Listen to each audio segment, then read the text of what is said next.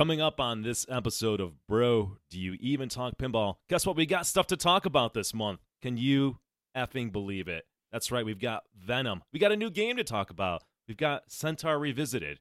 We've got Luma Legs. All that and more coming right up. Double super jackpot!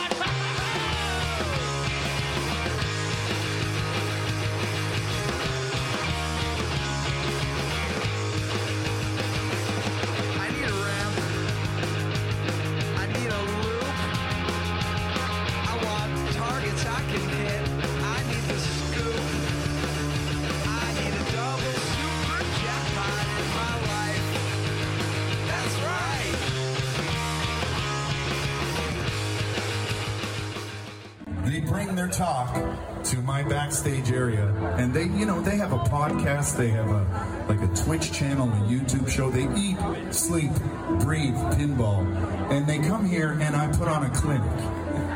And I don't know if shame is the right word, humbled, humiliated. I don't know what the right word is, but I just want to send my love to Nick, Kevin, and Martha from Buffalo Pinball, who came here and had the good graces to have a trophy made for my victory last year. Where is it? And then I had to repeat the victory this year. So I'm the one with the mic, so I decide the truth. Doesn't matter what I say, really it's not up to you. We played some pinball. It was kind of whack, but when you left, you felt like you had been shellacked. It was nice to have you here today, but I really got to say you lost so badly. I played you second time gladly. Thank you. Buffalo Pinball, everybody. I love them very much. They're good sports. And they learned a lot today.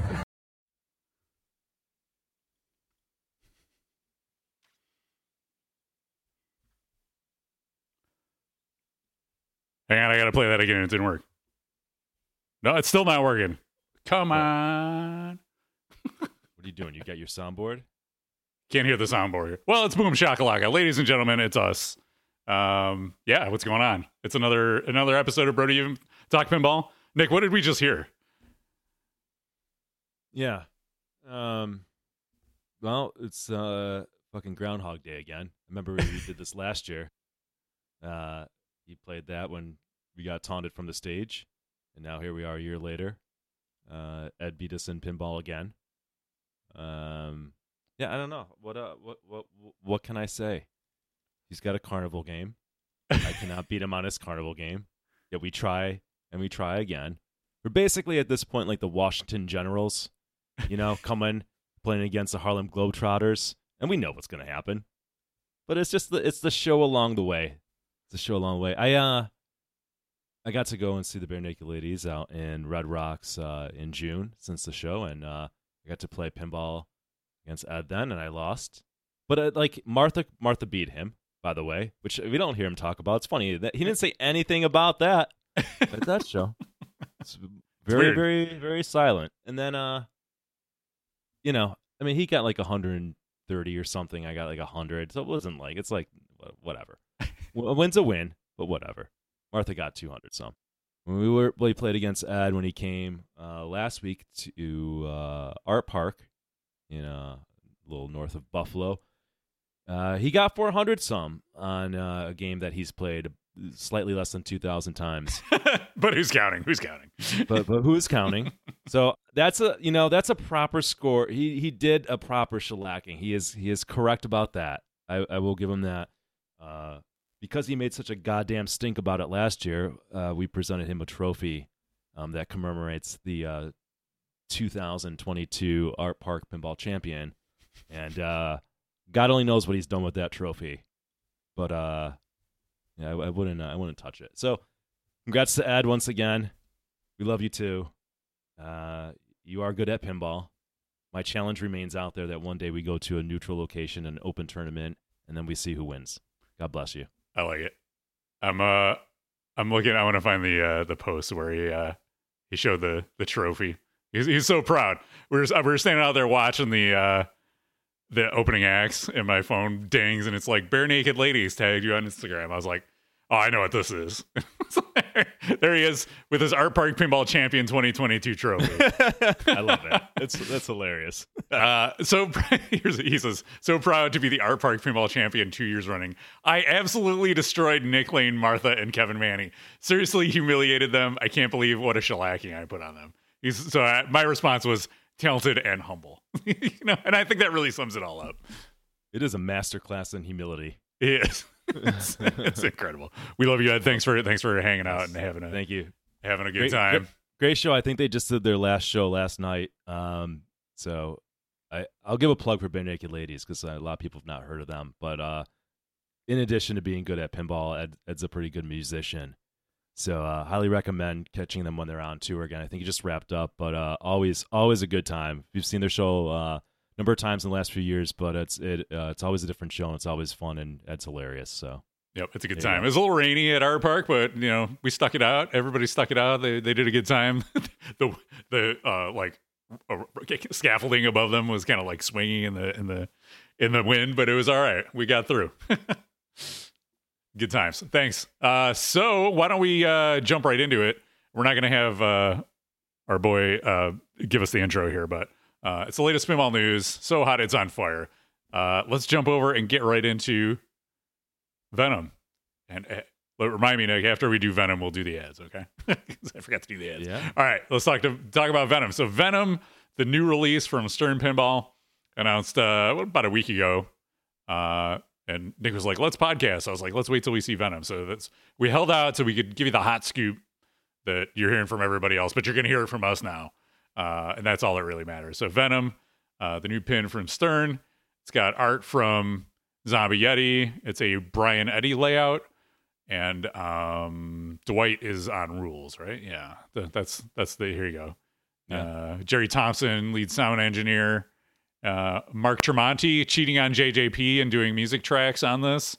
We're going to talk about Mark a little bit later when we talk about JJP's update, but he's really two-timing him. Yeah. And price is holding steady from the last release, Foo Fighters. So $7,000 for Pro, $9,700 for a Premium, and $13,000 for an LE. So what do we want to say about Venom so far? What's your hot take on Venom? I think there's 4 stages of talking about impressions or a review of a pinball machine, right? Like first stage is like you see the pictures, right? Maybe you get the grid about the features. The next stage is you watch some gameplay video.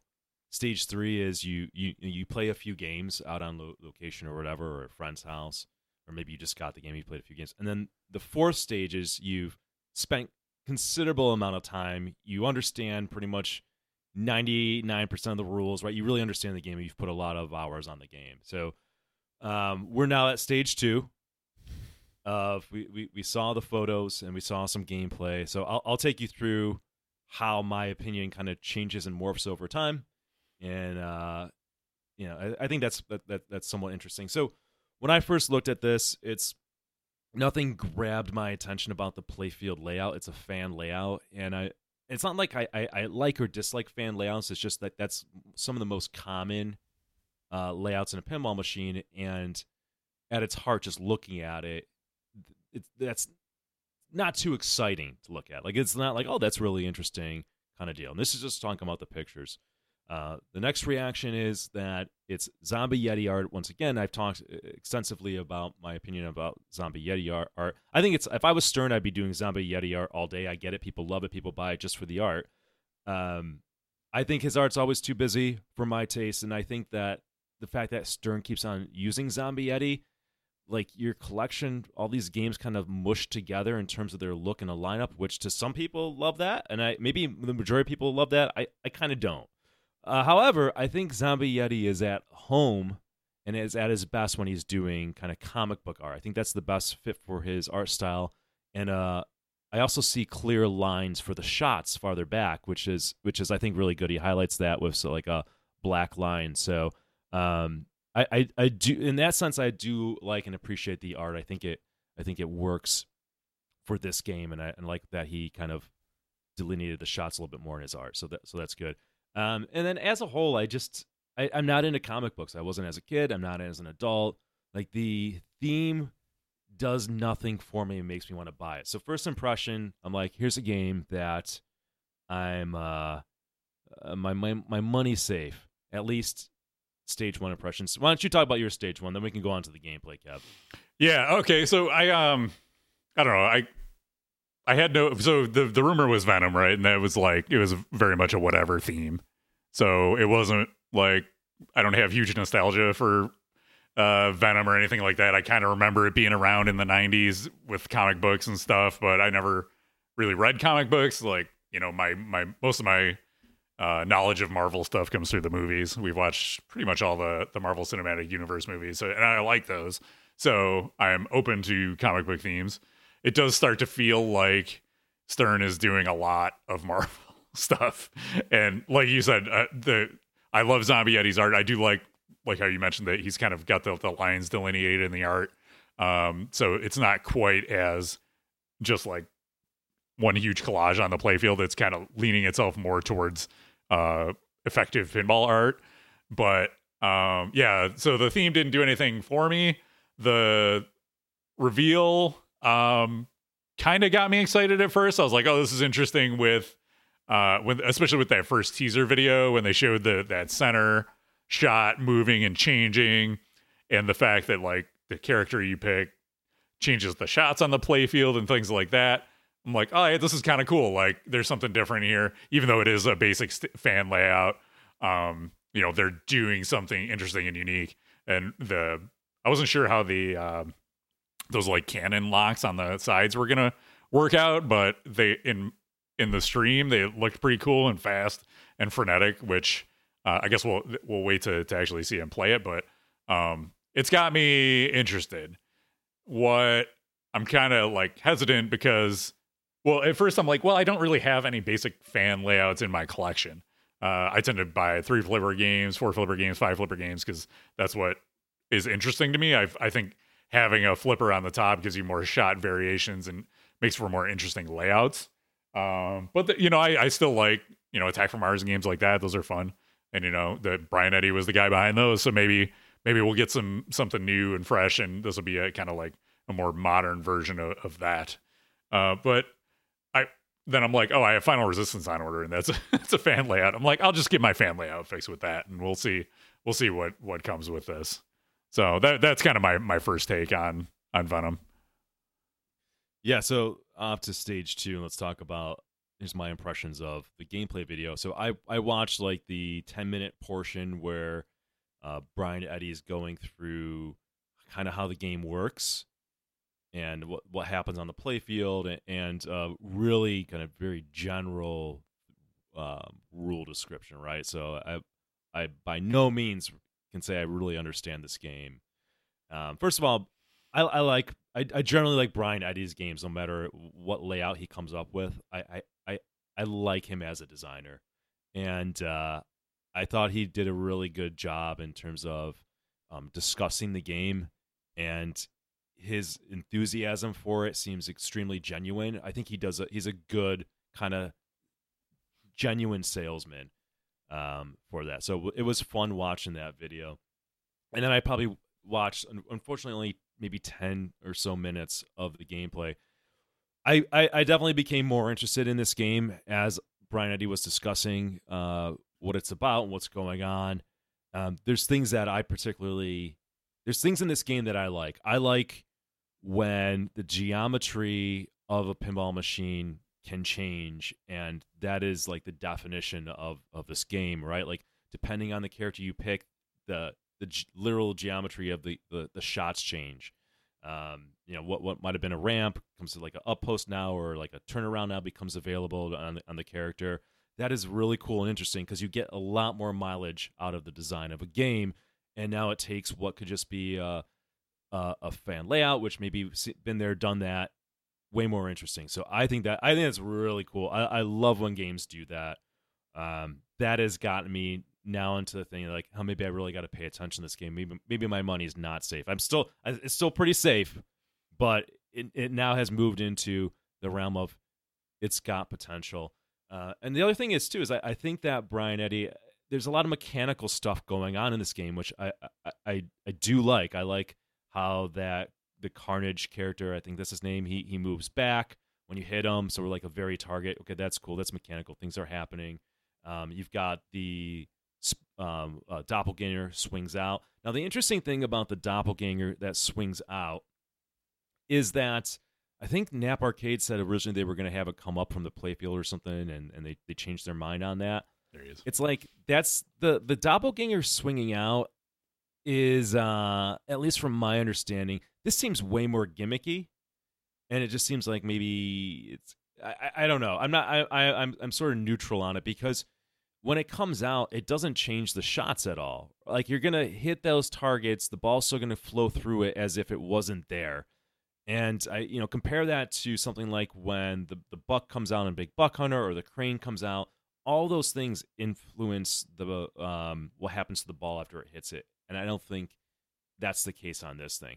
Still, it's cool. I'd rather have it than not have it. I just don't for the mech, maybe the money that went into in the time when I'm just not convinced it's going to be that much of a big deal. But I'll wait to see. Bell Tower, like, yeah, that looks cool. And then the fast lock thing was interesting. The game certainly seemed fast. So I have moved to the stage of I'm interested. Let's see more. This is I saw a post the other day that people were comparing the shot layout to Mandalorian and like the shots being the same, and that's kind of interesting. Maybe it is. Maybe this is like Mandalorian with the shots moved back. And during the stream, Brian Eddy said that what he liked about the game is this is almost an exact quote, is the game's accessible and the shots are easy. And my joke is like, baby game. We've got a baby game on our hands. I suspect, here's what might have happened and what's going on. Yeah, I liked Mandalorian because it was not a baby game. It is like every shot could be death. Okay, there we go.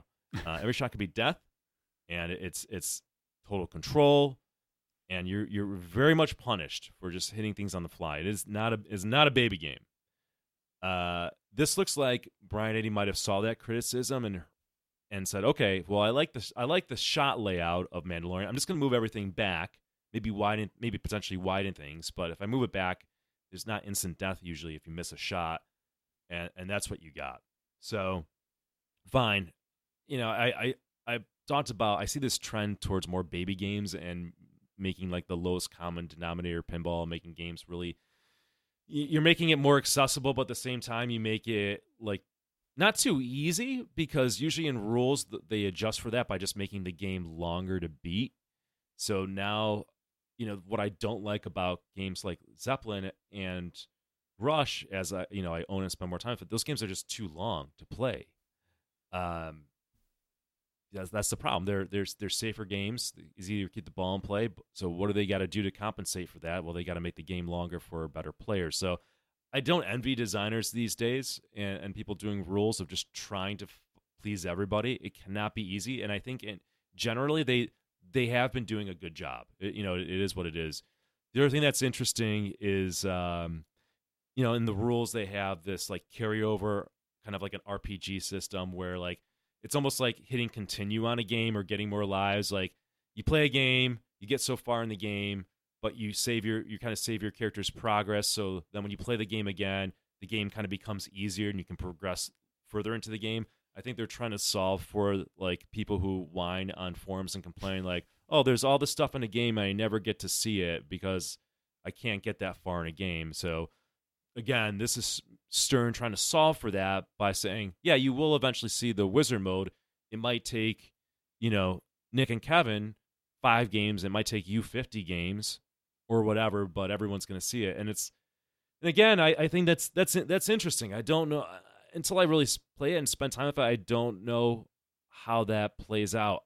As a player, I worry about the dumbing down of games. I think if you can thread that needle where you can make the people who are complaining and saying that happy, but you don't compromise what we take as pinball and trying to beat it in one go, I think that's great. If you can find a way to balance and do both, that's great. If you start taking away and dumbing these games down and making it too easy, then I think it's a problem. So just gonna have to see how it plays out. And a word to people who say that on the forums, and I said this before, I'll say it again.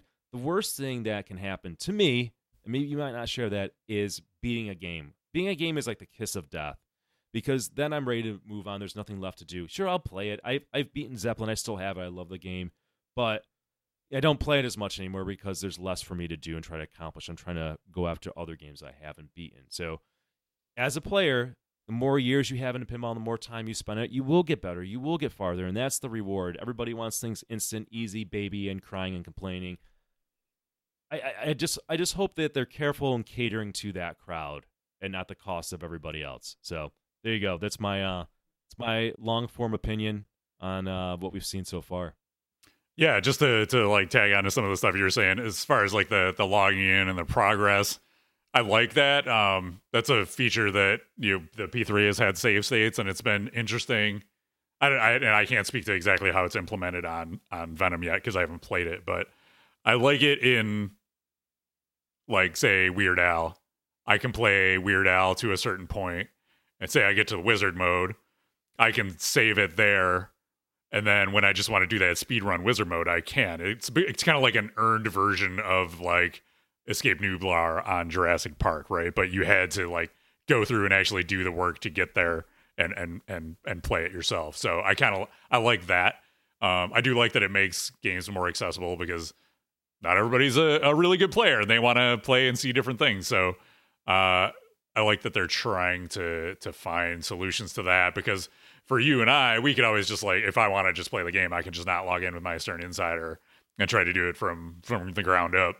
Or I can try to log in and continue my progress, level up my characters. And then one thing you didn't mention is that I like that it has, like, the unlockables at the end too. So there's 3 characters that you can't play until you unlock them by beating the game. So we saw little hints of this in the past, like Metallica. When you beat the game, you would unlock another song, right? So there's interesting features in it. That, to me, is more interesting from an insider connected standpoint versus, like, leaderboards and things like that. More like gameplay feature-y kind of things for me personally. So I like that. Yeah, look, I think this game has a lot of potential. We'll just see how it comes down to execution. Like, I'm way more interested, after watching the reveal and some gameplay stream, I'm way more interested in this game than I was watching Foo Fighters. That's not a knock to Foo. It's just that's what I feel at this time, right? And what I know about myself and what I look for in a game. The other interesting thing that I caught on the stream is that they said they're like at 0.72 on the code. It's really interesting to me because Venom, and people get rumors wrong, but everyone said, like, oh, Venom was going to be, when Bond came out, it was going to be Venom. And then the story kind of was, and this is not like, I don't know if Stern ever said this, but it sounds like they pushed up Bond because of the 60th, to coincide with the 60th anniversary of Bond. So then it's like, okay, well, Venom's going to be the next game. And then Foo comes out, and now Venom comes out. And so I expected, given that, and given hearing about Venom longer than these other games, I expected that they'd be at code, like, 1.0 already. And, like, it'd be, like, 98% done, and we're just seeing, like, polish and bug fixes. But when I hear 0.72, it's like, man, that's there's a lot missing from the game right now. There's a lot of ways to go in this game. So I don't. It could take a year before we even see what this game is going to be. And Dwight on code is always hit or miss. He does a lot of things that I love, and he does a lot of things I just do not like at all. So it is just like, I don't know what we're going to get with that. So yeah, it's a huge wait and see. With the I was watching some of the stream, and then they had the dude from Stern with the long hair was playing, and he started a multi-ball and got like 2 billion points, and I was like, oh, there's the Dwight scoring, and left. Everybody else had like 30 million, and he's just like, just blew right past all of them. So yeah, that's why I definitely will need to play this before any consideration of buying. But yeah, I think one other point I wanted to make was the quote unquote safe shots. I think there's some trade-offs there. Like they're trying to like, yeah, it might be easy to make the shot, but you got to react quick because like as soon as you make the shot, you don't have time for the ball to come back. It's automatically like firing out of those cannons. So yeah, you got to be on your toes. It's not going to be like a slow, like casual game. I like a fast, frenetic game, kind of like Black Knight. You know, it reminds me of that a little bit from a gameplay perspective, except the shots are a little further back, so it looks more forgiving. So yeah, it's like a fast, flowy game, but you're also going to pay the price if you're not paying attention. Yeah, look, it looks fun. That's my impression right now. It looks fun. I hope it lives up to the potential that I see for this game. And then who knows, maybe I get a game that I just didn't expect to ever own. It's not kind of like geared towards me necessarily in terms of theme. Yeah, in the current market, I feel no need to like run out and buy any games right now. If anything, you're better off waiting and buying it used because prices are, it's like on the secondhand market have chilled out, and you can get it.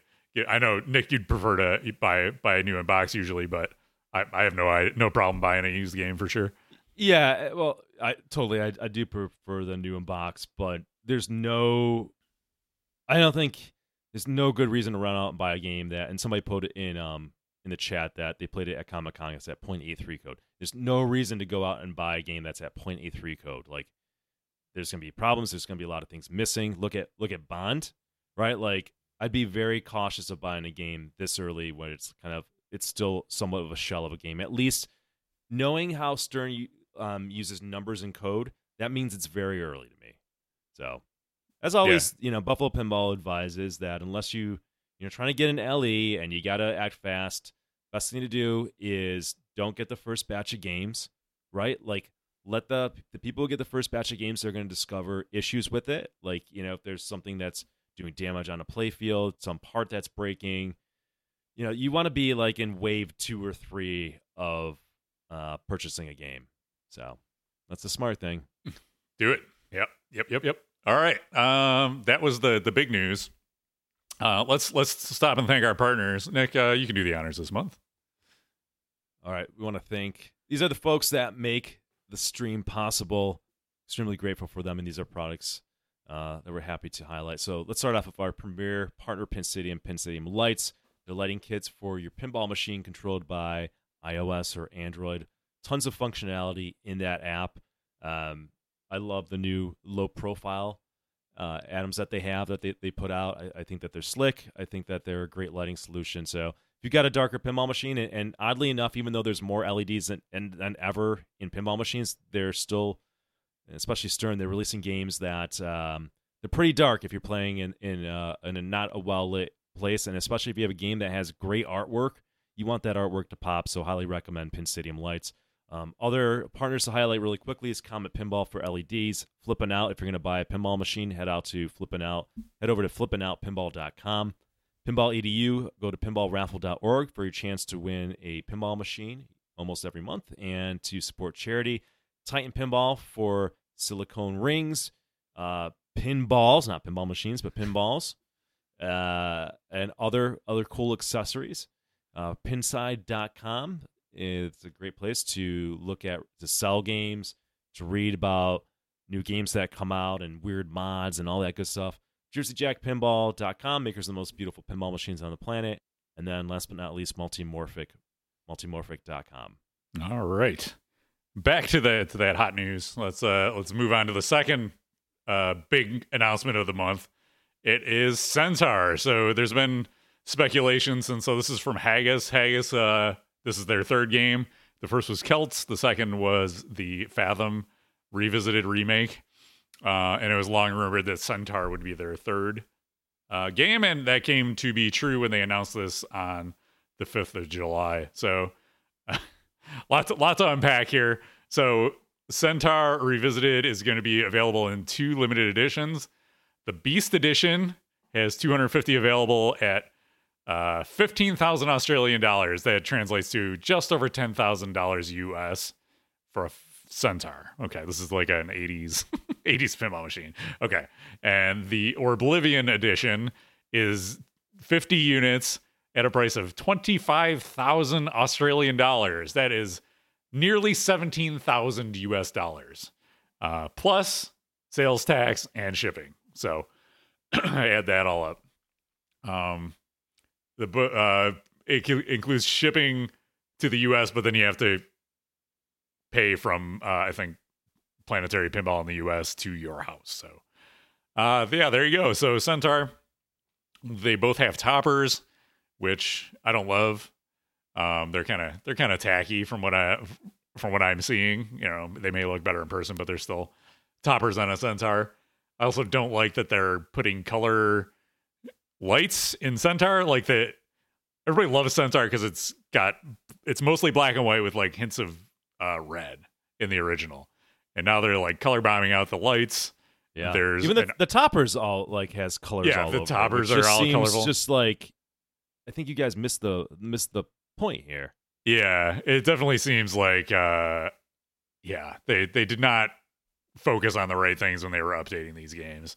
There's like a color playfield option for I think only for the super limited edition one. So gross, dude. That looks gross. It just doesn't work, man. That's no. that's oh my god. Like yeah, it's like you guys they don't understand. They don't understand what made Centaur. Like that's not a Centaur anymore. That's just so whatever. Yeah, and so it's got. You can play two versions of code, the classic and 2.0 code, which honestly, we talked about this last month with the, what was it? Earthshaker? No, Whirlwind 2.0. You know, I've not been impressed by any 2.0 code, really. Like, they're fine, but the classics are classics for a reason. And, you know, there's no need to, like, update these 2.0 codes. Like, if I want to play Centaur, I just want to play Centaur. You know what I mean? I also like that they didn't even align the flippers in this promo photo. That's nice. It seems to be a trend. But they've got the LCD screens and the apron here for when you play the updated code, so you can make sense of the rules. Yeah, oh god, I do not like that color at all. And it also has like these red edged plastic protectors around everything, which just adds way too much color to the playfield, in my opinion. Honestly, this is obviously a subjective thing, but this looks terrible to me. Like, I'm with you, Kevin. Like, it's just swing and a miss. Yeah, it's I think it's playing out in the sales because they're only making 300 of these total, and you can still totally buy them. They did not sell out, so they're expensive. I think they missed the mark on what people want out of Centaur, and yeah, it's just ridiculous. The other thing you need to think about is, you know, they're still building Fathoms, and from what I can tell, they have not been building them at a rapid pace. So is this the case where they're running out of money to build Fathoms, so they had to get this out, and they're using sales of this game to fund the previous game? I can't say, but that's what it seems like to me. And I don't know. It just seems like a lot of time has gone by. They haven't sold a lot of Fathoms. The Fathoms that they have sold aren't holding their value. So I think people are like a little more gun shy buying games from them. I don't know. Those are my concerns. Those are my thoughts when I saw this game. What do you think? Maybe I missed it. I was trying to digest a lot of information to read the chat. So is there a straight up version that is just like the original without the colors and stuff? Can you get one that looks like it is? Like, I can trick somebody and say this is an original. Sort of. I think even the original has like the upgraded. Yeah, that's this one here. So that's the like black and white version. So there's no color in the art, but they have like all the little red edges around the plastics and stuff. Oh, that's weird. So that's like, if you're gonna do a recreation, you got to be faithful to it. Like, if you want to do another model where it's like, okay, this is our take on it, it's like adjacent to it, that's fine. But that's it's just an odd choice to me. Yeah, I was just gonna say something I forgot. Yeah, I don't know. It's just I feel like this is not what the market wants right now, and I wonder how long Haggis can keep going if this game doesn't sell out. Because there's so many games that came out earlier this year that have already taken away people's money. I think we'll talk about this later during the Q&A. I think people are just not buying as many games as they were during the pandemic anyways. and then you're trying to relaunch this Centaur, which tends to sell the original. It does not sell for as much as Fathom did, and they're trying to sell it for more than they sold their Fathom for. Oh, the other thing I wanted to mention was the 2.0 code. So the other thing that I think is making people gun shy on Haggis is that they with Fathom, they launched the 2.0 code, but it was only available, I think, to the collector's edition buyers and not the classic edition. But then later, like a month or so ago, they said, oh yeah, anybody can get the 2.0 code. So it was kind of to me, that felt like a bait and switch where you're saying, all right, buy the super expensive version. It's the only way you're going to be able to play the 2.0 code. If you buy the cheaper version, you're only going to get the classic code. So probably got a number of people to step up to that more expensive version. And then they flip the switch later on when theoretically they need money to keep the business going. Again, this is all speculation, but it makes sense from what I've seen of the company. And then, so that erodes trust in your customer base, right? So the diehard Haggis fans may feel slighted after something like that. Do you agree? Yeah, this is simple. If you want this game, buy it when they're ready to ship it. They say, hey, there's no deposit, there's no this. Like, yes, we have it, got it right now. You pay, we'll ship it out immediately. Okay, that's a safe bet. Be very careful, because there is. Again, I think we're trying to be careful when we say this. We've seen problems in the past where people have done this and it's led to bad things. It's not saying that this is going on in Haggis, but we've learned to be very wary of pinball machine companies, especially smaller ones. And so the stunts and tricks that they got to pull to make things work could be going on here. I don't know. I'm cautious. Listen. I stick with Stern and I stick with Jersey Jack. Right? Like, I'm very careful of my money. You do you. But the best thing to do if you want one of these, I would just say only order it if it's ready and they're ready to ship it. Is the smart thing to do. Yeah, there's some talk in chat about, RLM says there's more than 300 whales that will buy just about anything. Well, they haven't bought all these Centaurs, so I think that says a lot. Because I think you're right. I think there's just enough people with money in pinball who want something that everybody else doesn't have, that most games you're going to be able to sell about 300 of. The fact that this hasn't sold. And that is true, but there's also now more options on the market, more things on the market kind of compete. So that might have been true a few years ago, but now it's harder for that to be a thing, especially when, as you cited, with things that are going on with Fathom. So, maybe they're banking on that, like, oh, we'll sell 300 because it worked in the past. Well, things change over time, right? The economy changes, your competition changes. It's interesting watching it play out.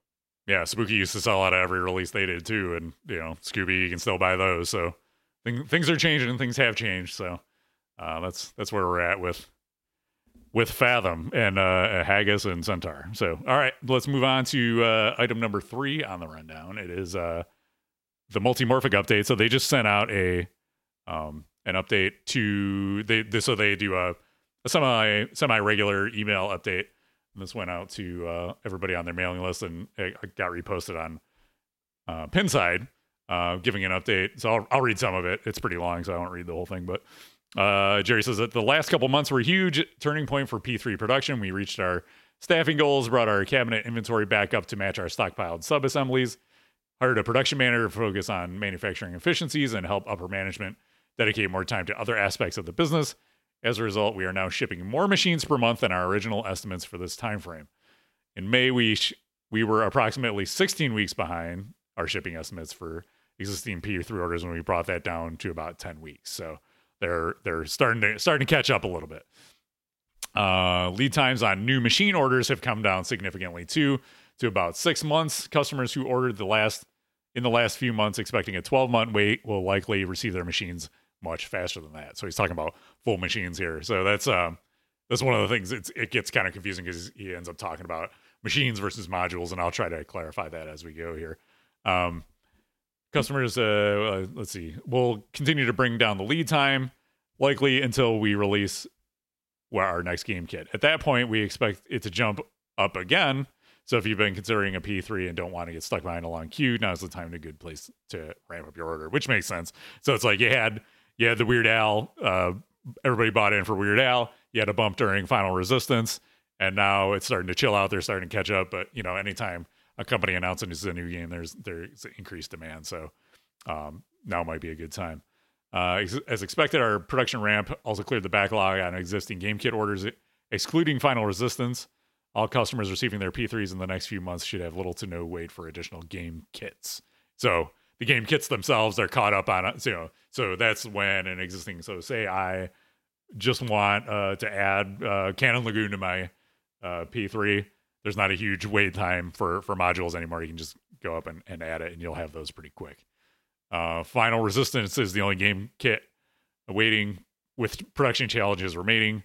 We expect to begin shipping Final Resistance game kits earlier this month, but we're waiting on replacements for some parts that didn't meet our specs. So it may be another few weeks before Final Resistance production begins. So they're catching up on everything but Final Resistance, it sounds like, which is good. It's a bummer that Final Resistance is delayed, but they're continuing software development. And they said they're testing our 1.0 release, which is great to hear, considering, you know, we were just talking about Venom, and it's only at 0.83 or whatever it is right now. We're looking at 1.0 for Final Resistance. And they're also going to have Weird Al and Final Resistance at Southern Fried Game Room Expo in Atlanta from July 28th to the 30th. So if you want to get your hands on those games, you can check them out over there. You can see some of the Final Resistance parts in from the email that they sent out, plastics and speaker kits, and there's some ramps, it looks like, and rails and things like that. So parts are coming in. They're just getting everything in order and shipping these out. I'd much rather have them get it right and then ship it out as good as it can be. So looking forward to that. Can't wait to get mine. As soon as I get mine, I'll be streaming it. So finally gonna have a Scott Denisi and game in my collection, which I'm stoked for. Yeah, they are saying, if you want to buy one of these from the show, you can. They're giving priority to people who have already placed an order for a P3, but and I think one of those is gone already, but there might still be one available if you want to take one home from Southern Fried. Check it out. So that is our multimorphic update. But similarly, another multimorphic related update, Bingo podcast from For Amusement Only Games. They released updates for all of their new P3 games, well, all of their existing P3 games, I should say. So new code, version 2.0 for Drained, adds in medal system. So they basically added achievements to all of their games. So they're in Drained, Ranger in the Ruins, Flipper Foxtrot, and Silver Falls. Drained has the medals, new light shows and enhanced performance, new options for network time, and vampire battle progress retention, and enhanced indicators for item completion progress. Ranger in the Ruins, medals, light shows, new secrets and unique integrations. Flipper Foxtrot, this is the one I don't have, but again, the medals have been added, new options for note speed adjustments, performance improvements, and light shows. And then in Silver Falls, they have the medal system in there, a new option to remove the crosstown shot requirement, which can be one of the trickiest shots on the game. Ask me how I know. So that reduces a barrier for play for folks who struggle hitting that shot. And then again, light shows, track displays, and enhanced performance. So the only one I haven't played that I have is Silver Falls. I played Ranger in the Ruins a bunch, and I played Drained on stream a lot, and had a lot of fun going for those medals. So that's a nice improvement there. Let's jump over to JJP. So with JJP, they have started shipping their collector's editions. So they about a few weeks ago, they started shipping them overseas, and now they're shipping to the US. So if you're waiting on a collector's edition of Godfather, it's on the way or has started to arrive, which is great to see. Good to see those rolling off the line, all blinged out. The other thing that's cool is so they've been doing this promotion with Mark Tremonti and Slash. They both recorded audio for the game, and Mark has a charity fundraiser going for his album, and he did a full album of singing Frank Sinatra songs, and part of that was a Speak Softly Love 7-inch that he released with Slash, and they signed him. Those are all sold out, but so if you want to support that, you can go to TremontiSingsSinatra.com. So this is all a collaboration with JJP.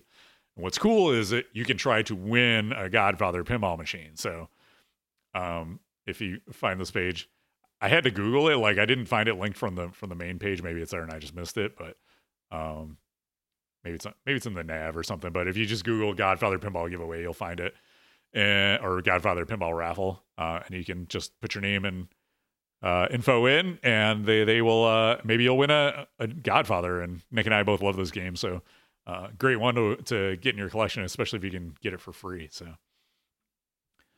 let's talk about that. Let's talk about Godfather for a moment. Okay, yeah. Number one, there was a update in code, a couple updates in code, and very happy with those updates. There's some nice polish. There's some important bug fixes, and I think that maybe one more thing of polish on there. For example, like when you're beating up the bad guy, like there should be punching noises or something. I know the lights flash, but that's absent. There's absent like sound when you get an extra.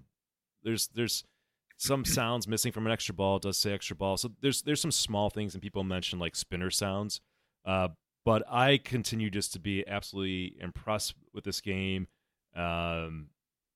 It's always like a one more game for me, and I've had mine since early April, and I still play it, and I still like it as much. And I think, for me, when I've played a game this much and had this game for these many months, I'm really happy to say that, and I'm happy to kind of continue to report back to the chat. There's always games that you maybe play early on and you like, and then you kind of like maybe it dips over time, but that's not the case with this game.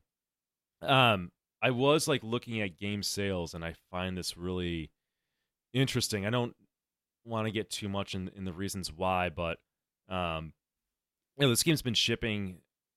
I think at end of March it started shipping because you got years around then. There's only, if I look at the number of owners for the Godfather LE, there's only 78.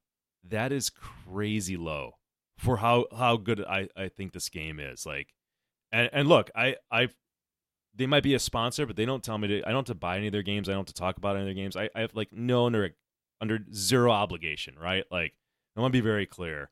I'm happy to go on record for this because Kevin and I said Pirates was amazing. We loved Pirates, and then it didn't sell well, and then you couldn't buy Pirates, and they may never run the game again, and now the game's a $20,000 game, and so many people would love to own it, right? I don't know what's going on. I have my theories. I know it's obviously this is a $12,000 game versus, what was Guns N' Roses when it came out, Kev? It was like $9,500 or 95, yeah, for the LE, and then they bumped it up to 10.5. You know how many Guns N' Roses sold for LE? I do. Lot. I'm just wondering. Yeah, so there's over 1,000. All right, so I think 78 has got to be a really low number right now. I'm wondering, and I said this before. I've said this, I think, on the forum. I think I said this on the podcast. I wonder if we're gearing up for another Pirates scenario where they're just like they'll sell a bunch and then they'll move on to the next game and out order parts because I think all companies get to a moment and they see how the game's selling and they're like, do we spend more time on this game? Do we order more parts because we got to order parts in bulk? Parts are hard to source, or do we move on to the next game? Because they've got like Richie's got a game. They've got Aaron, Mark. Is it Aaron? Mark? Yeah. Mark who? Mark Seiden. Mark Seiden. So like they've got other games in the hopper that got to come out. I just want to go on record early. It's a great game. I understand why maybe it's not selling as well, but I'm also shocked at how good the game is versus the number of owners right now. Now, CE owners are a different story. There's actually 94 CE owners, and CEs are starting to roll out. So we will see theirs, but great game. Don't sleep on it. Play it if you can. I know there's a lot of there's a lot of good games and there's a lot of buying options. I get that, but I don't want to hear anybody crying if they stop making this game and then this game shoots up and people want it, right? Like, go out and spend some time on it. Go out and spend some time on it now. If you think you might be interested in the game, find a friend, play it, look at videos. All right. If you buy and you don't like it, that's on you. But my thing is, like, I am super happy I got this and not Foo. No knock to Foo. Foo I always love. If I see it in somebody's collection or on location, I'm happy to play a couple games. But Foo's never the type of game where I want to play one more game. And there's no there for Foo. But for this game, after I'm done playing it, I kind of think about it. I think about strategies. I think of the multiple ways to approach it. As people say that, look, sometimes JJP games really shine when you get in their home and you understand it. It might seem chaotic at first because everything's happening all the time and at once. But that's my thing to try to help.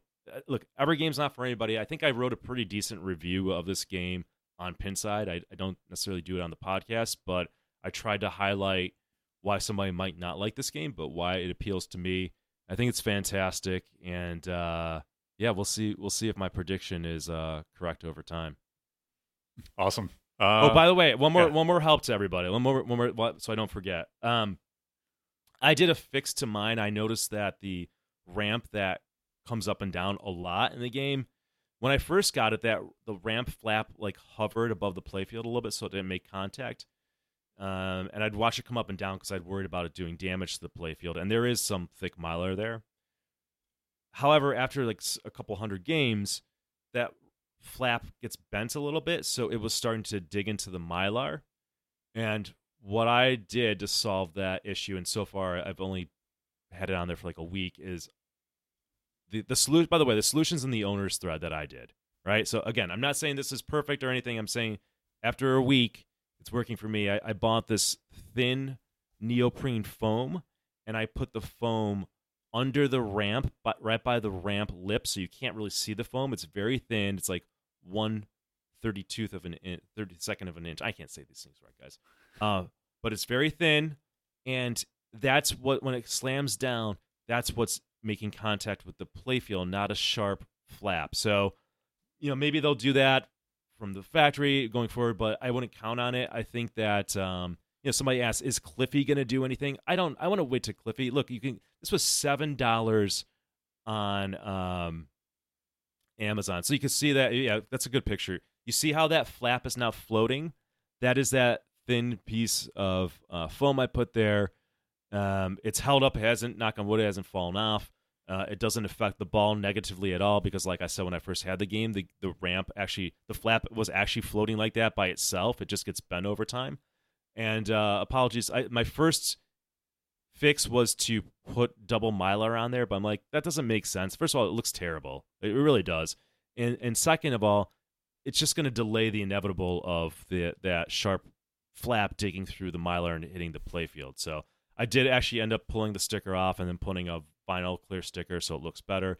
I do kind of obsessively watch that because I'm still worried about maybe that adhesive falling off or whatever. But if you get the game, pay attention to that area.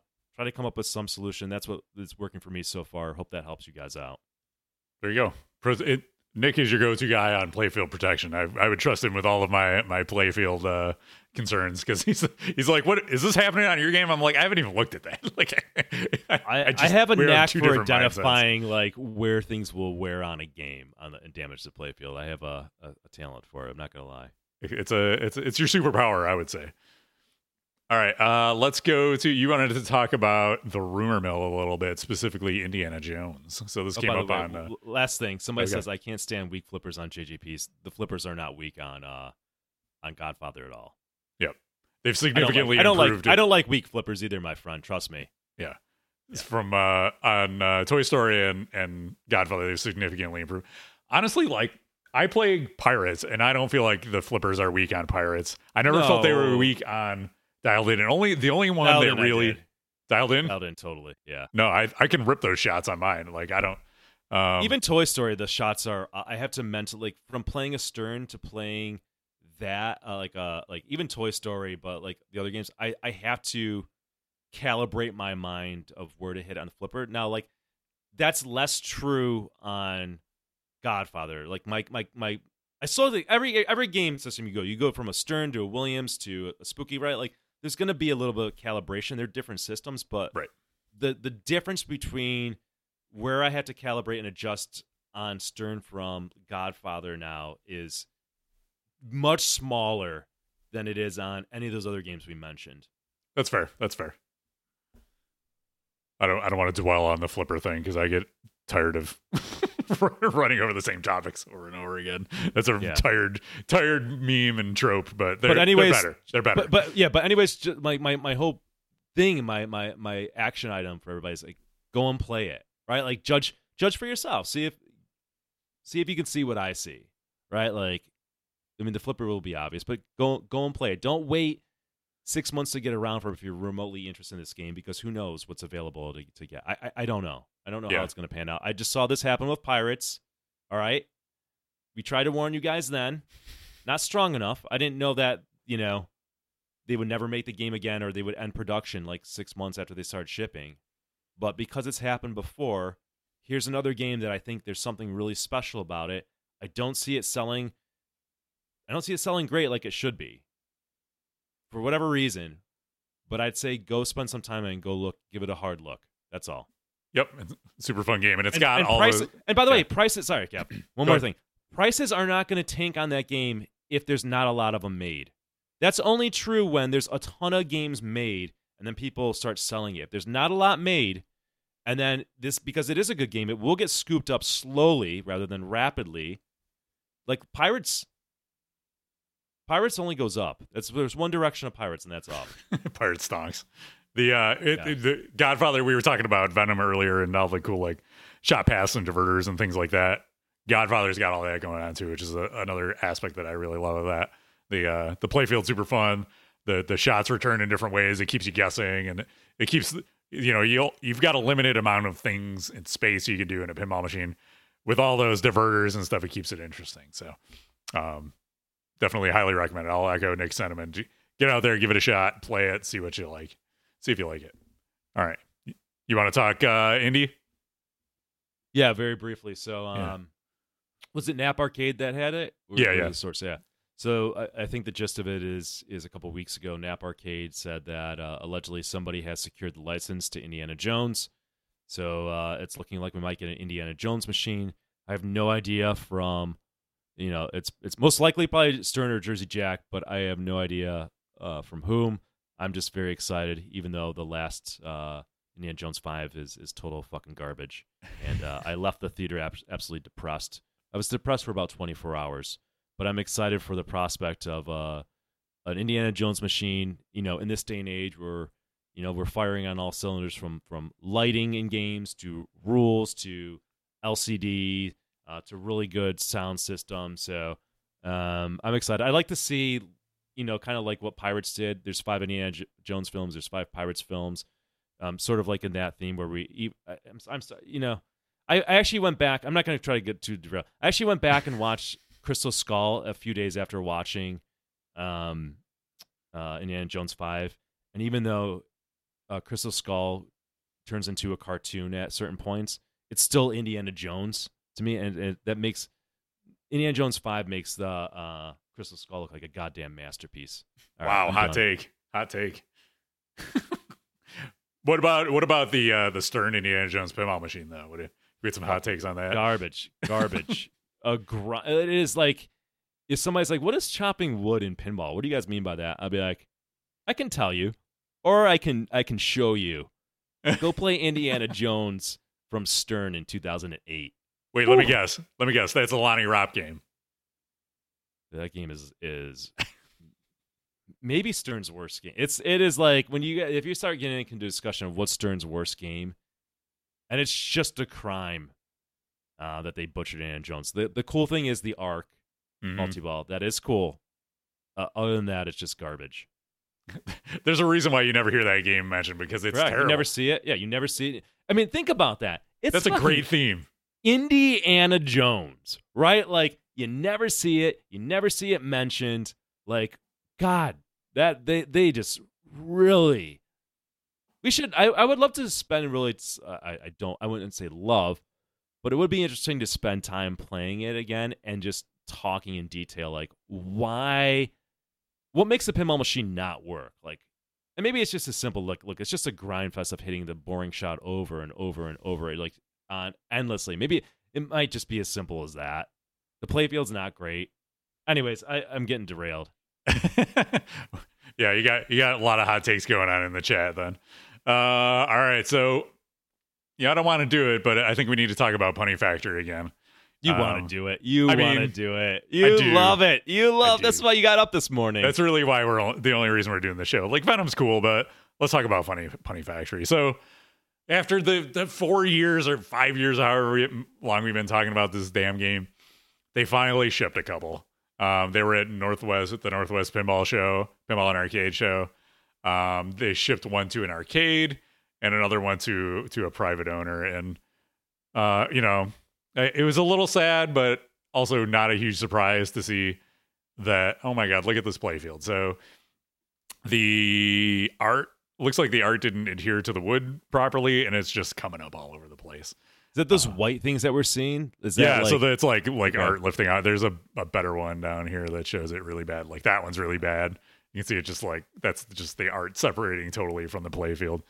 I gotta say, Kevin, I am just shocked to see this. Yeah, who could have possibly seen this coming?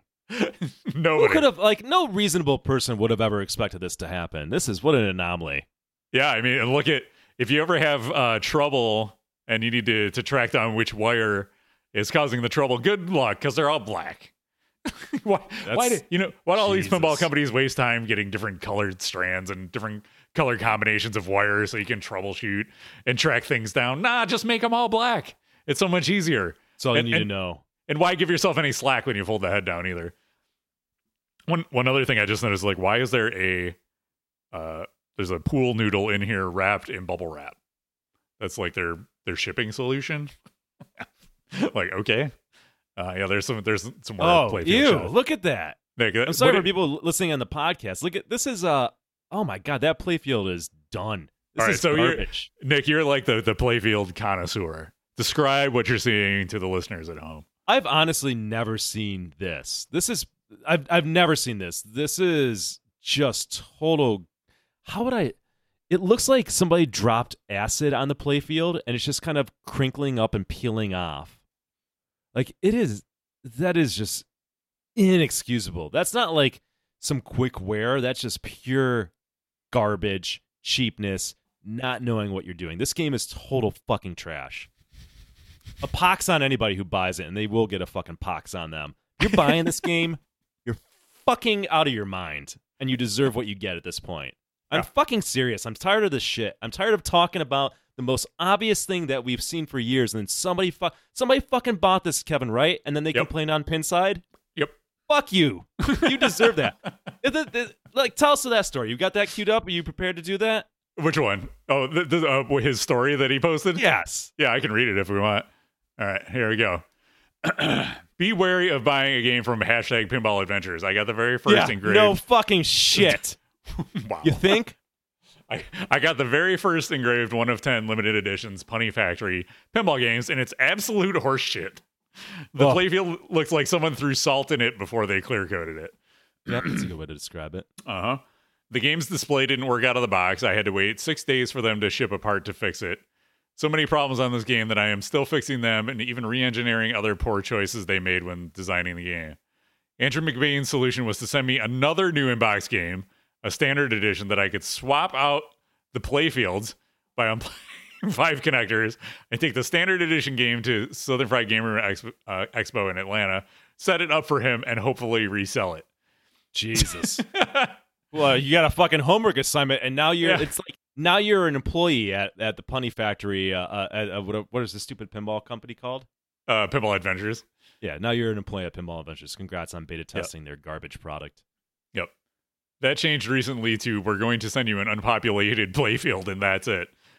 The advertised quote-unquote pipe handles are missing. My plexiglass back glass, I think that's supposed to be on my plexiglass back glass. I could go on and on posting pics that would make you ask WTF what they were thinking. When a shot from the highest mountain when a lying POS Andrew McBain is. Please be really careful buying a game from them because this is what they think is acceptable. This is on the very first customer of their very first limited edition $7,000 game. So this is a guy, like this person who posted this is sharing a post to somebody who was banned from Pinside because he's too much of an asshole. So this guy is like, he's terrible to begin with. So it's like, they're like perfect for each other, really. Yeah. These two guys. Like, no, good. You guys go. Zero sympathy for this guy. Zero. This guy got banned from Pinside because he's an asshole. And then he's the first one to buy this garbage and is shocked that it's a piece of garbage. Like, absolutely deserve to lose your money, sir. Yeah, you guys are perfect for each other. All right, Nope. it's a match made in heaven. I find this hilarious. I find it absolutely fucking hilarious, and I love to see it. So keep on finding these posts. I want to see all the owners. I want to see everybody. I think we've seen all the owners. We're not going to see any more. That's all. In some ways, I hope so. But like in some ways, you also deserve this. Like, all right. So in our never-ending battle to share our thoughts and opinions and our expertise, our subject matter expertise on all things pinball, I wanted to introduce a new segment this month, and this is, you remember a few months ago we did a segment about the pox that was on the pinball community, the pinball hobbyist community, where everybody decided they needed to get matching towels on their pinball machines because like what are those, the pin whatevers, the yoga mats, they got pin shields that, okay, this company's gonna take a yoga mat, cut it to size for a pinball machine, slap their logo on it, and they're upcharge you 3 times what a yoga mat would charge. In theory, okay, it's protecting my playfield, but the pin shields like leave marks all over your glass, so you take the thing off and you got to clean your glass anyway. So why are you wasting your money? Anyways, with the pin shield are towels. I kind of zoned out. The pin shield are yoga mats. Oh yeah, you could possibly scratch it if there's dirt on there. Like, well, it's like got like a coating or something on it that like leaves stuff on the glass of your pinball machine. So if your goal is to keep the dust off so you don't have to dust your machine, it's not doing you any favors. Yeah, I'm gonna make sure I get on record saying this. There's 2 legitimate things in my mind. Maybe there's more that I'm missing. All right, about like putting a covering on your game. One, if it's getting sun exposure and you're trying to protect the playfield from fading, then I understand. 2, if you're like, look, I have a cat and the cat is jumping all over the game and I don't want him on the glass, then I say I understand that as well. If you're putting it on there just for dust, you're crazier than I am, and that's saying a lot for my OCD. Like this is somebody who's like paranoid, like OCD, wants everything to be perfect, and I struggle to understand this behavior. So okay, so along those lines, we digress. I couldn't help myself. There's a new mod on the market that you just need to avoid, and I'm going to bring it over to you now. I'm going to read for the listeners at home. I'm going to read how these are introduced on Pinside. The thread is titled "Luma Legs" with a Z, 2 exclamation points. You need these exclamation point. All right, I'm like, all right, what is this? The Luma Legs. This guy says I need them. What are they? I'm going in to check this out. You need these in all caps, 2 exclamation points. I just got my set of Luma Legs, and I can't tell you how incredible they are. 3 exclamation points. Check out their website and Facebook. 3 exclamation points. You can thank me later. 3 exclamation points. The owner is also incredible to work with. 3 exclamation points. Here they come. Yeah, he's getting wrecked in his downvotes. Hard to believe. Weird. Hard to believe. Wait. Ready? Here they come. Oh my God! Look at that. It like checks so many boxes of like things that I don't like in pinball mods. I'd say we jumped the shark, but that happened a long time ago. Yeah, this is bad. So this is almost seems like it's parody, but it's not. It does. So they're showing a Medieval Madness pinball machine with legs on it that have cutouts on them that read Medieval Madness that are lit up with LEDs. And these are like $400 for a set of these legs. And to get them to work, you have to drill holes in the bottom of your pinball machine to run the wiring out the bottom. Get the fuck out of that. I didn't even know that part. Yes. Get out of it. Oh, Jesus Christ. Drill 4 holes in your pinball machine. Make it super tacky. Repeat the name of the game. On the game, it says Medieval Madness all over this game. You don't need to put the name of the game on the legs. Stop it. Get some help. How are you going to know what the game is, though, Kevin? Let's be honest. The room's dark. How are you going to know? How would you ever know? Oh, the backlash, because that's lit up with the name on it, too. That's how. Yeah, so Medieval Madness, Luma Legs. Ladies and gentlemen, Luma Legs. We're like Luma Legs. Yeah. So these guys just got lit up on Facebook. If you're looking for a good time, check out the Luma Legs thread on Pinside, and it's full of great memes and animated GIFs of people just like. As I say before, look, I'm an advocate for therapy. Just get therapy at this point. Okay, lighting up your legs is not going to make anything better. All right, seriously, I'm a huge advocate for it. Yep, if you're looking for something, there's far better things for you to spend your time and money on than Luma legs. Okay, so that's Luma legs. Pinball mods to avoid. That's the segment. It may come back. We'll see what else crazy stuff pops up, but you definitely don't need those. All right, I think it's time for some game room updates. You want me to go first, or you want to go first? This is a perfect opportunity for Nick to go to the bathroom. All right, potty break for Nick. All right, take your time, Kevin. You and I are gonna just chat about my game room updates. All right, so what is new? Oh, I can start with this. So this is I'll come back to that. We'll talk about it because Nick can probably chime in on this too. So the first thing I want to show is I got the upgraded Statue of Liberty mod this is from Measle Mods. So this went into my Godfather. So if you're looking on the left there, that's the stock booty rate plastic that goes in the back left of your Godfather. The limited edition just has the booty rate. The collector's edition has a sculpt on it. But this is cool. This is nice for limited edition owners to upgrade that area there. Pinball machine. Here's the mod by itself. It's nicely painted. I believe it is 3D printed, but it's so nicely painted that it looks great. It comes on the plastic already, so literally all you have to do is like unbolt two nuts and drop this in place, and you're good to go. The torch lights up, which is cool, and it's got a flickery LED bulb in there, so it flickers a little bit. Gives you a nice effect in the back left corner of Godfather. Highly recommended. It's about $100 all said and done because you have to get the mod itself, and then there's also a cable you buy that has a fuse in it that attaches to the power in the back of your in the back of your JJP. It connects kind of where the back box LED strip is. You put it in between that and off you go. So that's that. Kevin, did you get the house for the compound house, or just... I did not. That feels like too much to me. What do you think about the compound house? I think there is the opportunity for somebody to maybe do something in that area, because it does feel a little lacking or missing, and the compound's like an important thing.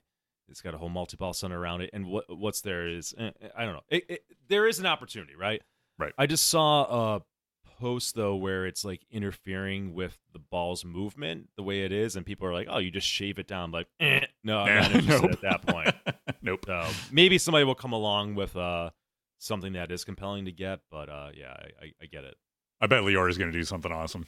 He'll probably do a better Statue of Liberty mod, and then I'll have to get that one too. It is definitely pronounced booty rate, and I'm going to keep pronouncing it that way every single time because it's more fun to say that way. Okay. All right. What else? I got an Atari VCS. So Atari is weird now, but they make this little mini computer called the VCS, and it went on sale for Memorial Day. So I might have actually had it before our last. Oh, no, this would have been after our last podcast, I think. No, before. But I don't think I mentioned it. So it's cool. I don't really have an interest in. So it's basically a mini computer that they have their own Linux operating system on, and I just modded it to be a little like PC that I can use when I want to play games, PC games. So I have Windows 10 on there, a bunch of emulators and stuff like that. So it's a cool little desktop edition because I run a Mac on my day-to-day computing, and so if the game comes out on Steam or if I run an emulator that's PC only, I like to have that available. So it's been a fun little thing to tinker with, modding it out and like hacking it a little bit to get get Windows 10 on there. So if you're looking for a little mini PC, it's pretty cool. I mean, I'm a sucker for Atari stuff, so that's why I went for it. And mostly I've been playing Legend of Zelda. I mentioned it last month. I'm still hooked on it. I went after last night. I'm like almost to the end. I'm not going to give any spoilers, but you kind of know how Zelda games go. So I'm at the end, about to like go and do the big final battle, and I was like, let me see how long I've been playing this game. I have over 100 hours in this game. I could not believe it. Like, very rarely do I play a game for 100 hours. But this game, it does not feel at all like I've played this game that much. It's just like so incredible. I love a good Zelda game. I love the last one. This one's even better. Having a blast. So highly recommended. I mean, everybody likes Zelda, so go play Zelda if you haven't.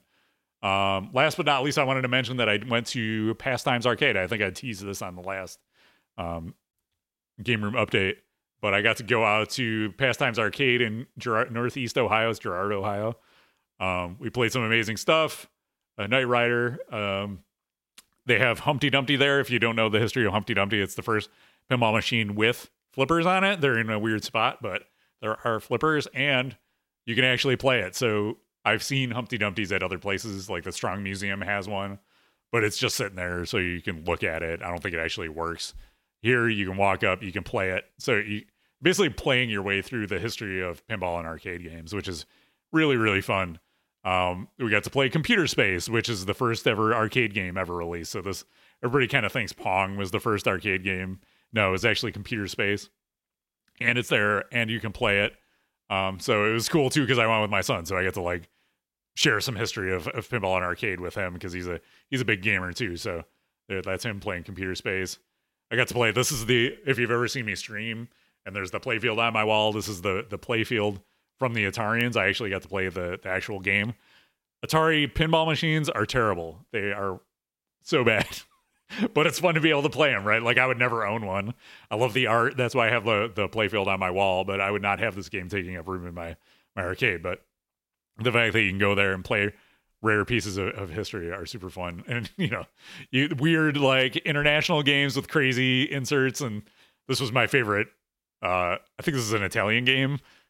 And it said, instead of multi-ball, it says, time for several balls. This is so funny. We played Ringer, which is a cool like EM arcade game, and then I played Galactic Tank Force and got a multi-ball and got 1.3 billion points. So there you go. And we had some of the candy soda bottle thing. So good times. Cannot recommend it enough. The Pastimes Arcade in Girard, Ohio. Definitely check it out. Had a blast. We'll be back. Anytime we can make it out that way, I'm definitely stopping. So that's what I've been up to. Nick, what have you been up to? Speaking of Galactic Tank Force, I just want to see how many of those have sold. It says 20 so far. That's a surprisingly high number. Yeah, I've not been paying attention to the. I'm kind of over it right now. Why bother? But so, all right, here's an update for me. Let's see. I got to go. I was out in Colorado, specifically Denver, but also went up to Boulder, and I met up with Ryan from Comet, which was certainly a treat. I got to see his place, which is Lions Classic Pinball. Very, very cool place out in Lions, Colorado, which is like roughly 20 minutes north of Boulder. And he's got a lot of, as the name implies, classic. He's got like multiple rooms of games, and like including like a hidden room and stuff. And he's got modern games. He's got classic games. Just it's always cool to go to a place that's owned by somebody who loves pinball, right? So highly recommend. He was able to show me and Martha that space on a day that they weren't open. Got to play some disc golf with Ryan, who's pretty good at that. So it was a lot of fun. So shout out and thank you to Ryan from Comet, who's an all-around good guy. And definitely check out Lions if you're out in that area. I also went to, what is it, Arcade 1-Up or whatever in Denver. There's a number of those locations, and they had a Scooby-Doo there, so I finally played that game. And I can't talk about it in a meaningful way because I think I played 2 games of Split Flipper with Martha. What I can say is that it's a nice-looking game. Like, it is visually, and I didn't go over with a fine tooth and like really look for things, but kind of like first impressions, it just looks great. It looks great in a lineup. I can see it like having that curb appeal, like in a lineup of games in an arcade that will just pull people and draw people to it. So I always try to be fair to companies, even though I spend most of my time criticizing Spooky. I think it's for good reason, and I back up my criticisms, but at least from that perspective, it looks good. Hopefully James keeps his long enough. I know we got to get over there to do an official stream on it. Kevin, hopefully we can do that. Maybe sometime in the next couple weeks if he still has the game. Yeah. I'd love to stream it. I'd love to play it more and understand it. So there's that. And I think that's it for my updates. Awesome. Yeah. All right. So let's get into it. We got some Q&A. So we'll start with an email that we got from Krista. She says, as background, I am seriously looking to buy my first pinball machine, and I don't expect to buy more than 2 in the next few years. This would be they all say, Krista. Yeah. They all say. This would be our everyday practice machine. If this did not come out, I was going to buy the Godzilla Pro. Okay, so she's thinking about Godzilla Pro. I watched the YouTube videos to get the physical change on the playfield, and you have to buy the premium. This is $2,500 more, and limited edition is, of course, almost double. What is your opinion on the upcharge versus what you get and estimates on resale value? Resale value 1 year after and 5 to 10 years after. So I guess let's start with that.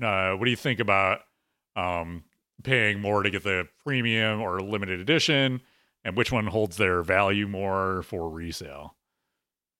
So that's a harder question for me to answer. Which one holds their value more for resale? I've never really looked at the numbers, so I would just be like kind of trying to speculate, right? I don't know. I think realistically, you're going to have a larger percentage of people who can afford a Pro, and then as the price goes up for something, then obviously some people just drop out of like that group that can possibly purchase and afford it. Does that come into play in selling? I don't know. Maybe I'll see if anybody says in chat and has a good backup, but I struggle to answer that. My gut is that there's not a huge, really terribly meaningful discrepancy. So in trying to determine if you want a Pro or premium, there's no hard and fast rule on it. It really depends on the game. All right. And it also depends on your financial situation, right? Like, I don't know how much discretionary income you have to spend on what amounts to a toy. I personally purchased the premium Godzilla. I'm glad I did. I think that there are cool things on the game that definitely justify the premium, namely, the building going down is cool and all. That can get old. I can see somebody, but not caring about that. But I think the bridge is awesome. How it breaks and the ball will fall off the bridge sometimes. I think the playfield changes because of the Mecha Godzilla thing rotating, and it changes targets. So to me, it's worth it. Godzilla is a great game. I want the best version of it. I think the best version of it and the additions to it justify in that case. I'm also been collecting pinball machines now for over 10 years. My space is full. My income is higher than it was before. So now, because I'm kind of like, when I buy a game, it's one in, one out. I tend to try to buy the premium if I can. I'm automatically looking at the premium, and I automatically want the best version of it because I can. If I had space for 10 games and I only had 3 games in my collection, then my strategy would probably be to buy the Pro and get more Pros and fill my space up quicker. And then once my space is filled up with Pros, maybe get the better version of a game, right? I think more pinball machines is better than less pinball machines. That's my simple math on there. And if buying Pros allow you to get that next game quicker and you have the space, then that's not a bad strategy. So that doesn't give you an answer, but it gives you kind of maybe a thought process and how to think through that. Yeah. So like Nick said, it comes down to the game because there are some games where the upgrade isn't worth it as much. I think it depends. It definitely varies game to game because designers do different things to cut the cost to get it down to a Pro versus the premium or LE. I'm not personally, and I think Nick is in the same boat where like the upcharge to get all the way up to an LE, that's not worth it to me. Like with the money I make and whatever, like I just want the full playing game. I don't need like a little badge that says I'm special, The thought is that by quote unquote limiting it, it's gonna hold value better. That may or may not be true. I know for Godzilla they've sold a lot of premiums, so it may be the case in the case of Godzilla that the LEs hold their value a little more. I can't say it. They've just sold so many Godzillas that I don't think they're going to go up in value that much, but it is a great game, so I do think it's going to hold its value at least. All right, so let's move to question part number 2 of this. I'm also not sure if I will like all these fanned out shots all the time, but I do love the experience level up with Insider Connect. So to me, that sounds like That sounds like Venom that she's talking about there.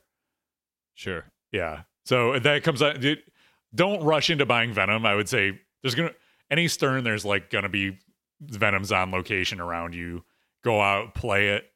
Hopefully you'll have the opportunity to play the Pro and the Premium so you can weigh the differences yourself. If not, go to like find a pinball show that's going to be happening near you and play it there, and then jump on it after that, after you decide which one you like better. Godzilla versus Venom. Again, yeah, it's hard to say with that, but Godzilla's a known quantity. Everybody loves it. I see a lot of people buying it as their first game. It offers a lot, so it's not a super punishing game, but you can achieve a lot, and there's also still a lot to do as you get better at pinball, if that makes sense. So there's the code depth there. It does a lot of fun things, even if you don't get super far into the game. And it's a fun theme, well implemented license. Yeah, it's cool toys. There's a reason why everybody loves this game, right? Yeah, it is. I think it is a great first game. It's an easy recommend for a first game. I don't love it as much as everybody seems to love it, right? Like it's hard for anything to live up to the hype. So I kind of start looking at the negatives and like, this doesn't do it as much for me as it clearly is doing for other people, but it is a fantastic game, right? If it wasn't hyped up so much, I'd probably be cheerleading for it, right? If people were sleeping on it and not buying it like they're buying it as fast as like Godfather, I'd be like, you guys are crazy. This game is amazing. Go out and play it. But Godzilla doesn't need any hype. Everybody owns a Godzilla in the way that back in 2014 everybody owned Metallica, right? It is the game. Yeah. So bottom line, buy a pinball machine, have fun, make room for the 13 other pinball machines you're going to end up buying, and then you'll be just like the rest of us. It's all good. Here's a question from chat. I'll just jump to that. Figgy Dan says, have y'all ever put precision flippers on a game? I have never, and I don't intend to ever put precision flippers on a game. Number one, I don't see the point. Number two, I think it changes the game maybe too drastically. Number three, I played it once. Our good friend Dr. Ben had it on a Lebowski, and I did not like the feel of it at all. Yeah, I haven't even played with them, so I the only game I probably would have considered is on Guns N' Roses. I ended up putting the flipper fans on those because just over time those flippers got super weak, and the fans did the trick, so I never felt the need to upgrade. But that's one game I could see them being useful on. Yeah, I just don't. I just struggle to see a reason for it, and I think it takes away from it. It's too much of a change, right? Like if the designers want to move to precision flippers and tomorrow Stern started putting it on there, it's like, okay, that's the way the game is. Like I'm not going to rip the precision flippers out and put the other ones on. I try to stay to what the game is as it was designed, right? Like that is something that's important to me. Sure, I do change the flipper rubber out sometimes, and you can argue that does change it, and that's true, but that's about as far as I'm willing to go on a game. I think the precision flippers change it more drastically than that. Yeah, I haven't used them, but I did read some comments like drop catching and stuff is different on them. Did you feel that way when you were playing or no? I haven't spent enough time to really give a detailed answer, so that's like the first impression. But yeah, that's the kind of stuff I worry about, right? Like it will throw me off from most games don't have precision flippers. I play other games. I'm not going to upgrade them on all like games I play in tournaments. Like I don't want to get used to that. And if you tell me that like the tricks I'm able to do, I drop catch all the time. Like I so often have my flipper up and let it just drop on it because it's fun for me to do, and I've gotten good and can do that. If I couldn't do that in a game, I'd fucking rip them out and throw them in the trash, right? Because now you've taken away a skill that you can employ in the game. So yeah. All right, I have a late breaking addition to the Pinball Adventures. If you like them, great, and they're like, that's all. This is like different folks, different strokes. Kevin and I have strong opinions on some things that they're just like, dude, this is garbage. Like, I'm not saying that. I don't know enough about it. Like to learn more at some point, but I can't ever see myself using them. I think you're going to have a strong update on this. Goran sent us something Pinball Adventures related that I'm gonna pull up here. So this is from Yegpin. It's a pinball tournament going on up in Canada right now. It's the Sushi Mania Backlash. Look at that. Look at that. Wow. Wow. That is bad. That is so bad on so many levels. Wow. Woo. Yeah, so this is, Punny Factory, to tie it all together, the company that makes Punny Factory. Allegedly, this is one of their other themes, and they decided that this was a good idea to put this art on the backlash of their game. Not only theme-wise, but rendering-wise, all of the things. It's amazing when you get to see somebody in life who somehow has money and can do things like this and nobody can stop them. I mean, it's just it's something else. It gives us content, so thank you. So I don't need to say anything. I think just look at it and yeah, I don't know. It speaks for itself. Yeah, it says a lot. There's a lot being said. It says a lot without saying anything at all. It sells itself. All right, thanks, Corin, for that. Well, I do have a live update too. Oh, okay. Somebody in chat earlier said that, hey, the link to pinballraffle.org is not working, so I pinged Joe Said and said, hey, just a heads up. And he said, oh, we're not doing that anymore. It's ran its course. So there you go. We can. All right. Lost the sponsor's gone. There you go. That's no why more it's not free working. sponsorship for him. Live updated. We're doing it live. Today we learnred. All right. Mystery solved. We still Pinball, love Joe, ladies and and gentlemen. Pinball EDU is great. And go out and check out Spinner's Arcade. For sure. If you're in Frederick, Maryland, that's where they are. They do great work out there. So thank you, Joe. Okay. Next question from Sergeant Ski. Did the manufacturers blow their load too early with all these releases early on in the year? And is that contributing to the impression that the marketplace is cooling? Or is the economy itself factoring into a cooling marketplace? This feels like a Nick Lane question to me. Oh, I love to. All I do is think about finance and the economy and the market these days as much as I can. So let me look up something. I want to get this right. I actually had it up. I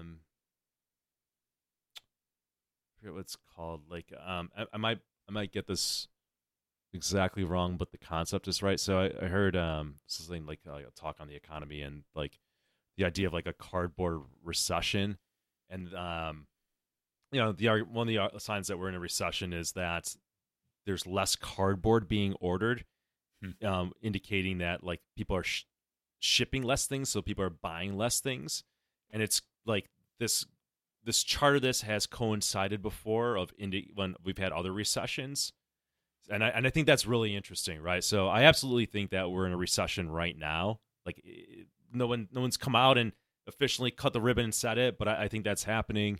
I think we're long overdue from that. I think there's a lot of problems on the horizon, and I think indicators like the cardboard box kind of charts on that will show signs. Not that that's a conclusive thing, but I think it's interesting. So yeah, I think it's look, we've got a kind of an oversaturation. We got a lot of games, we got a lot of companies, which makes sense.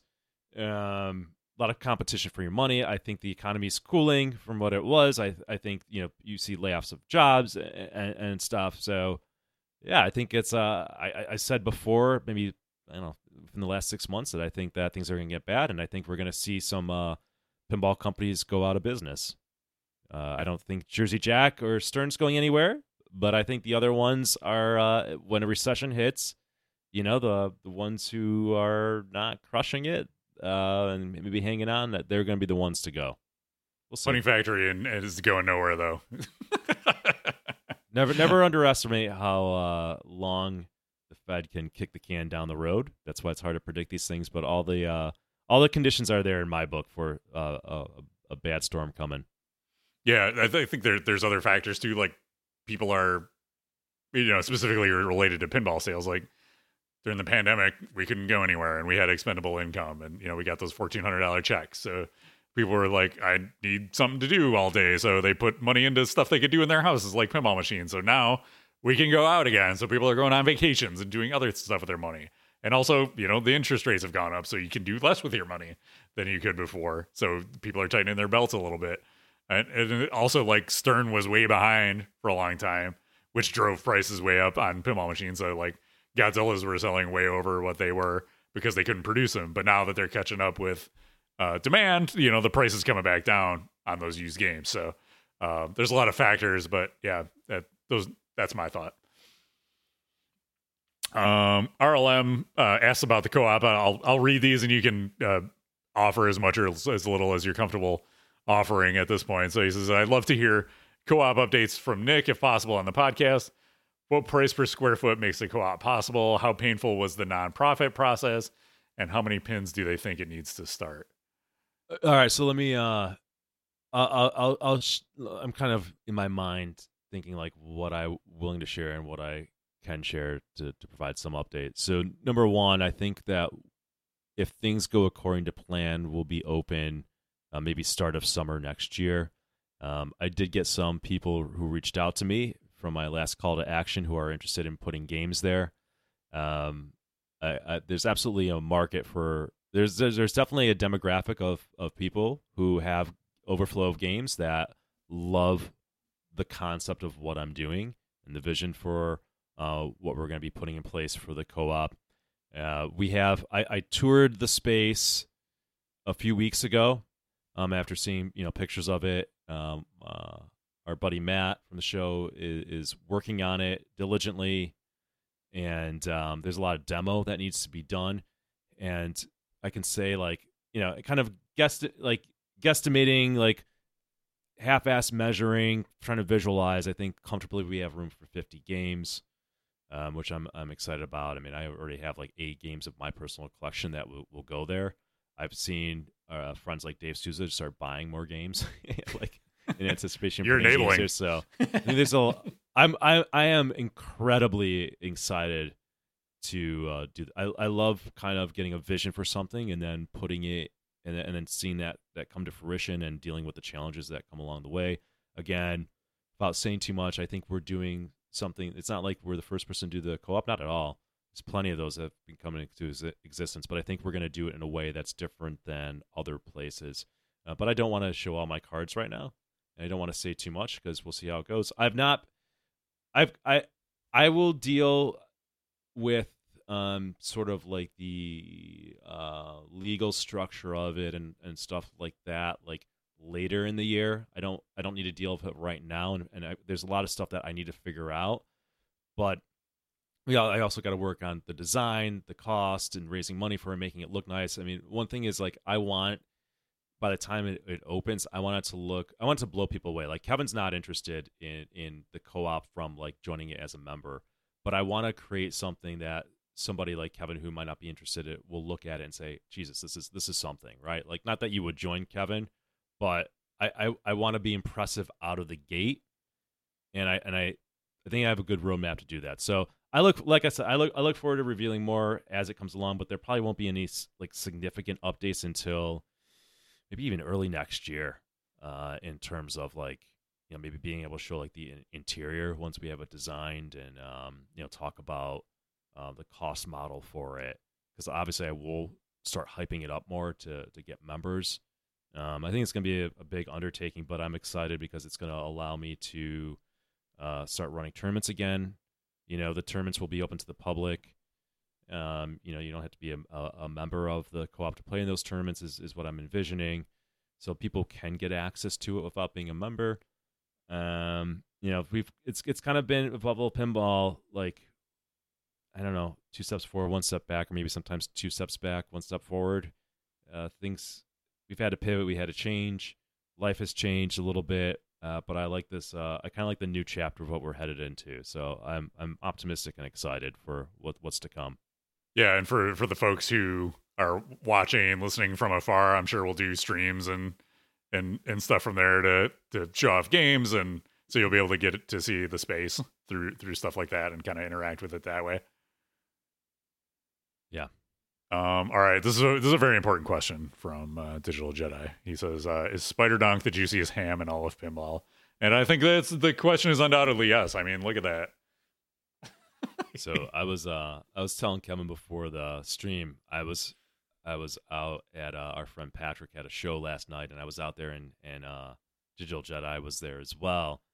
And during the show, he's talking to me about, I thought he was saying Spider-Man's juicy ass or something, and it's just like I had no fucking clue. I had a vague clue, like, but I didn't see this. I didn't really, like. So it was an interesting conversation to anybody that might have overheard that. That's Yeah. all. That's. Yeah. I mean, that's all I'll say. You know what? So far, no dick on the playfield. And by the way, I will say, I'm back to Scooby Doo. The dongs are even more. So sometimes you see pictures of something, and be like, that looks like dongs on the playfield, and you get there like, it doesn't really look like that. No, it fucking looks even more. So like the dongs are just really wow. They went Once all you in. see it, yeah, they went all in. So Yeah, so follow Pin Butts on Instagram for more content like Spider-Man there. So if that's your thing, Pin Butts, that's Tio That's a Pin thing? runs that. Yeah.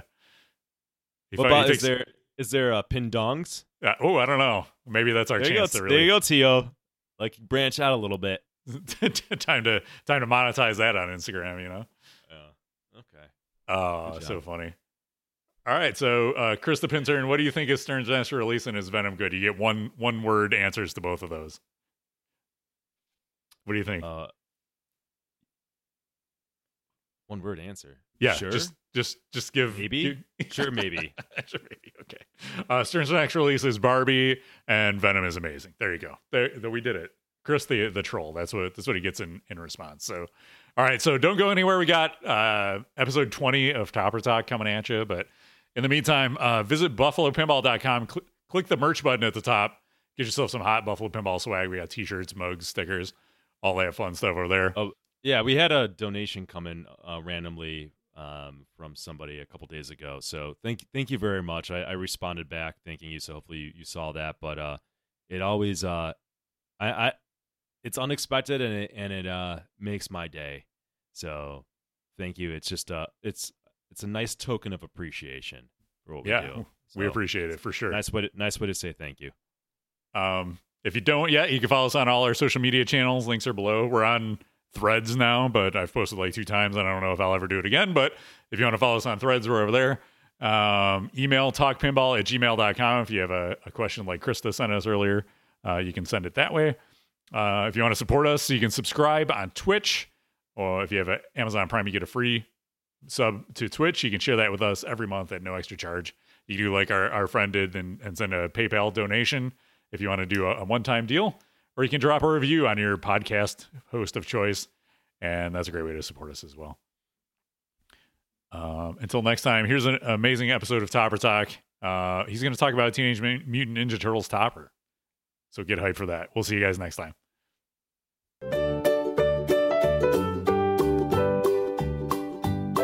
It's Topper Talk with Goran right now. Let's all have some fun. This is about plastic on top of your pin. Go and buy one now. There's a topper here and a topper there. Here a topper, there a topper, everywhere a topper. It's critical to the gameplay experience. You must buy one now. It's your monthly fill of toppers right now. Topper Talk with Goran. Hello, everybody, and welcome to another episode of Topper Talk with Goran, the part of the podcast where Kevin and Nick give me about 3 to 5 minutes to talk about everything happening in the very active and profitable Topper community. Now, today we'll be talking about the Topper for Stern Pinball's Teenage Mutant Ninja Turtles pinball machine, so let's head into the office and talk about that now. Alright, so here we are in the office, so let's dive into the Teenage Mutant Ninja Turtles Topper. Here it is pictured on Stern's website, where it retails for $999.99. Now, at the time of filming this, it is out of stock on Stern's web store, but I did check with other distributors and retailers, and it is in stock there. So this topper is obtainable for MSRP. So now if we take a look at this topper, we have 2D plastics that are mounted at different depths of the 4 turtles. We got the Technodrome, which is the main focal point of the topper, as well as a city backdrop. And then there's also the logo mounted at the front in 2D. And one of my biggest topper pet peeves is when you see imagery on the back glass that's repeated on the topper just inches above it, and that happens here. So it's a bit odd to see Teenage Mutant Ninja Turtles and then Teenage Mutant Ninja Turtles again. But otherwise, I really like the look, feel, and vibe of this topper. Obviously, as I said, the main focal point is that Technodrome, and that's where that main interactivity happens. The eyeball on top moves around and blinks. Stern released a video actually showing this, so I'm going to show you a bit of that now. So here it is. Here's some close-up. We can see that when you alternate between the turtles, that eyeball moves around as the turtle lights up, which is pretty neat. So it looks around. And then my understanding as well is that there are certain events in the game that have certain topper choreography that cause lights to flash and look around, and that eyeball will move around depending on what's going on in the game, similar to Rudy in Funhouse, for example. So overall, I feel that this topper really adds to the environment of the game, especially for onlookers walking by. It's something that really draws you in, which at the end of the day is the purpose of a topper. So for $999, that's quite expensive, but I feel like if Stern released that today, it'd be in that $1,500 mark. So if this is something that interests you and you have a Turtles, go ahead and buy it now before they're gone. Thank you so much for coming to this episode of Topper Talk. Tune in to the next podcast for another episode, and as always, get out there and buy a topper. Thank you for coming to my Topper Talk.